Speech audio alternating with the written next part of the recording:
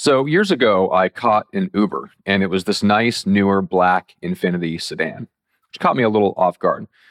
But along the way, the driver explains that his day job is a financial advisor, and he drives for Uber on the side for cash because he's new in the business. I'm like, okay. So just ask yourself, in that moment, do you think he was like influential financial advisor to me? Well, no, because I already put him in the category of Uber driver. He couldn't market and sell himself to me as both an Uber driver and a financial advisor. In my mind, there's only room for him in one category. But we make the same mistake every day, and that's the topic of this episode.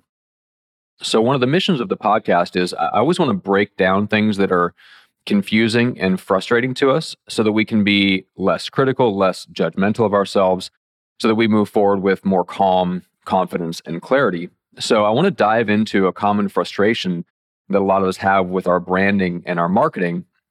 And that's, what do we do and how do we market ourselves when we actually sell more than one thing? Now, in my opinion, anyone can become micro famous, but we do have to be strategic and focused and consistent to get there, to reach that level of being famously influential. But it's hard to be strategic and focused and consistent when our energy is pulled in a bunch of different directions. Not to mention the fact that people automatically put us into one category. Jeff is a business coach, Linda is a consultant, Jay is an author, whatever, just like me with the Uber driver. Because people have a really hard time putting us into more than one category, it's hard to become famously influential for more than one thing to the same people. And when we're talking about different offers and different services and different projects or whatever to the same people, that's basically what we're doing. We're confusing people.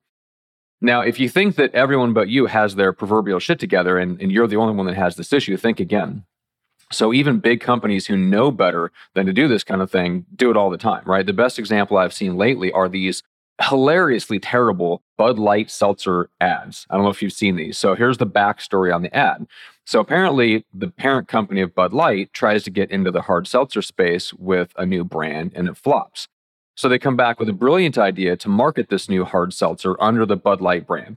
And you can see how screwed up this idea is in their own commercials. It's really funny. So here's the way that one of their TV ads start. The Bud Light logo makes people think our seltzer is a beer, so we recruited retired NFL player Nick Mangold to block it out. Now, if you haven't seen the rest of this commercial, what happens is this former NFL player in full gear follows people around to various places and puts two massive, offensive lineman fingers over the Bud Light logo. So people go, oh, it's a hard seltzer, because they can read the hard seltzer below the Bud Light logo.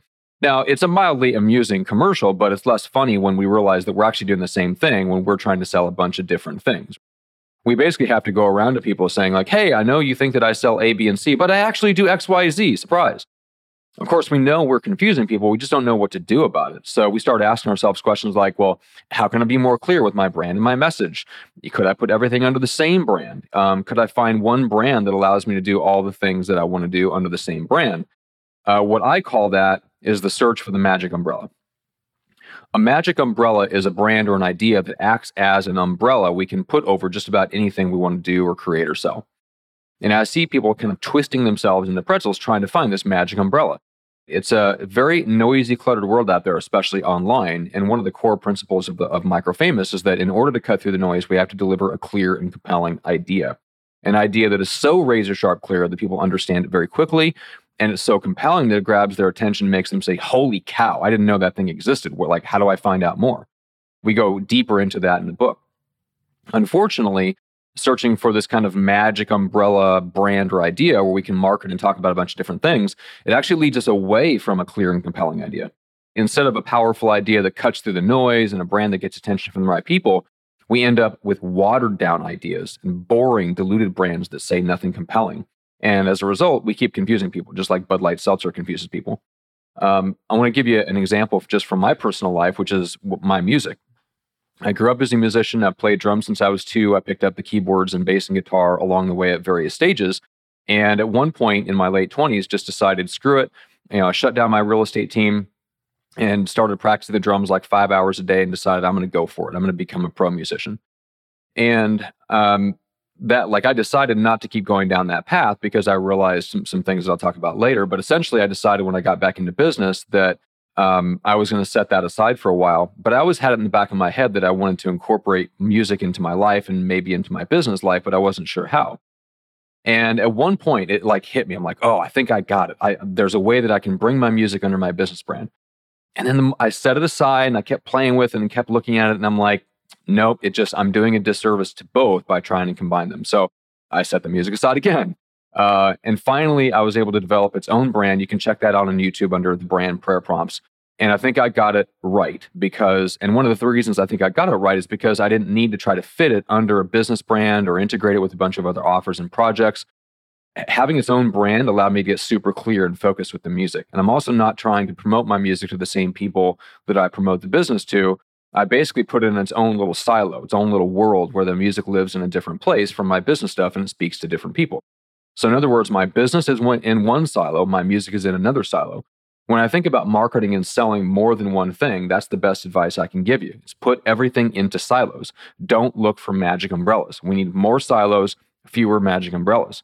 So let's get back to the question. What do we do if we sell more than one thing? Here's my best advice. Pick one thing to focus on and work toward becoming micro-famous for that one thing first. I was listening to Derek Sivers years ago, and he made a point that really hit me hard, and I've never forgotten it, and I've tried to incorporate this into my life. He said something to the effect of, you can get a lot done in 10 years. So think about your life in 10-year blocks. If you want to do something, if you want to build something, if you want to master a skill, whatever you think needs to be done, all the things that you have and that you want to do within your life, and maybe all of your passions and interests and hobbies and things that you want to do, you could easily do one each for 10 years and do, 3, 4, 5 of them for 10 years each, and you've still got the time to do them. So if you still haven't written that book or launched that app or released that album or started that side project you've been thinking about, maybe that's okay. Maybe you don't have to do everything right this second. Having that mentality of thinking about things in blocks of time and realizing that, yeah, we're not guaranteed anything, but odds are I'm probably going to live into my 70s and 80s, which means I've got several 10-year blocks of time left to devote to certain things. And that helped relieve some of the guilt and the inner turmoil I had over putting my music on the back burner, right? Not all of it. There was still some inner turmoil, as anyone that knows me knows. But it was enough that I was able to focus on establishing the agency, and then that opened up more options down the road. So while you're working to become micro-famous in one niche, what do you do with those other offers, those other projects, those other passions, those other sides of yourself? Well, I think there's a few good options that you have. The first option is what I did initially, which is to put everything on the back burner and come back to it later. One of my mentors said, and something really amazing to me a few years ago, I think this was back in like 2017, before I had really figured out what to do with my music. He said, strike a deal with yourself about your music. And I'm like, well, what do you mean, like, strike a deal with yourself? And he said, look, set that stuff aside, set the music stuff aside until the agency is established and kind of where you want it at a milestone level, whatever you feel like. And then you're going to pick it up again. But the deal that you're going to strike with yourself is to not judge yourself in the meantime. Put that thing on the back burner and then stop judging yourself for not doing it. That's the key. If you're going to put something on the back burner because you're going to focus on becoming micro-famous in one area first, don't also cause yourself frustration and consternation by then judging and analyzing yourself critically for putting that thing on the back burner. Strike a deal with yourself. I'm going to put this on the back burner for now. I will pick it up later. And I'm going to set some milestones around when I will pick it up again. And then in the meantime, I'm not going to judge myself. And that's really difficult. But if you understand that that's the deal that you're striking, it is a lot easier to do. And that's what I was able to do initially back then. So that's number one. Put everything on the back burner, come and focus on one thing, but then pick those things up again later. Okay. The second option is to put everything into silos and then kind of split your time equally between your most important brands and offers and projects. Now, if you haven't established yourself in one space yet, I wouldn't recommend this approach of like splitting time equally. Trying to grab attention and build influence in multiple spaces makes it less likely that you'll become famously influential in any one of those spaces. So it's a big risk to take, even though it keeps the fantasy going that you can do all at the same time. To me, that is a fantasy. Like whenever you hear somebody say, oh, I can do both, just go, probably a fantasy. Now, if you have an established brand or a level of influence and you want to work on something new, maybe you can split time equally if you keep things in separate silos, right? So it kind of depends on what level you're at. If you've already have an established brand or level of influence, you can probably get away with splitting time equally. But if you're still on the climb up, I would recommend option number 3, which is to spend 80% of your time on your primary focus and put 20% of your time onto one side project. That's the phase that I moved into with my music this year. I devote a few hours a week to making music, but it doesn't have to pay the bills. It doesn't have to be my whole identity. So I'm not as attached to the outcome. I'm kind of already known as the micro famous guy. So when people in the business world come across the music side of me, it adds dimension and it builds more of a personal connection, but it doesn't confuse them. It's not that I'm trying to make a career out of music and be a music guy and a business guy at the same time, right? It's 80-20, business to music. So that also means it doesn't dilute the micro famous brand because I'm not constantly looking for a way to bring the music under the same umbrella as my business. So if you're struggling with the brand, think about what it would look like to have each offer, each project in its own silo. And my guess is that it probably answers a lot of the questions you've been asking yourself about your brand, all those questions we talked about earlier, like trying to find that one magic umbrella that everything can live under. So it's not really a question of marketing or branding. People think it's a question of branding. How do I come up with a brand that allows me to do all these things and speak to these different people and sell these different things? It's not a branding question. It's just a decision that needs to be made. What's the one thing you're going to put your focus into right now? If you make that decision, I think it'll free you up to become famously influential for one thing. And then those other options will open up. And you won't be led into the search for this magic umbrella brand or idea where everything that you do can live under it. To me, that is a futile and frustrating search and just a recipe for self-judgment, self-criticism, right? All the things that stand in the way of us moving forward with calm and confidence and clarity. And when I really get down to the core of what the podcast is about and why I do it and why it helps me, frankly, to do it, it's that it helps me to move forward with calm, confidence, and clarity because I don't always have those things. We all have the same questions. We all have multiple passions. We all have multiple interests. We all have multiple dimensions to ourselves. And that's okay. But that doesn't mean we have to be led astray and led off into the search for a magic umbrella idea, which actually ends up diluting our message and making it harder on us to attract people and build influence.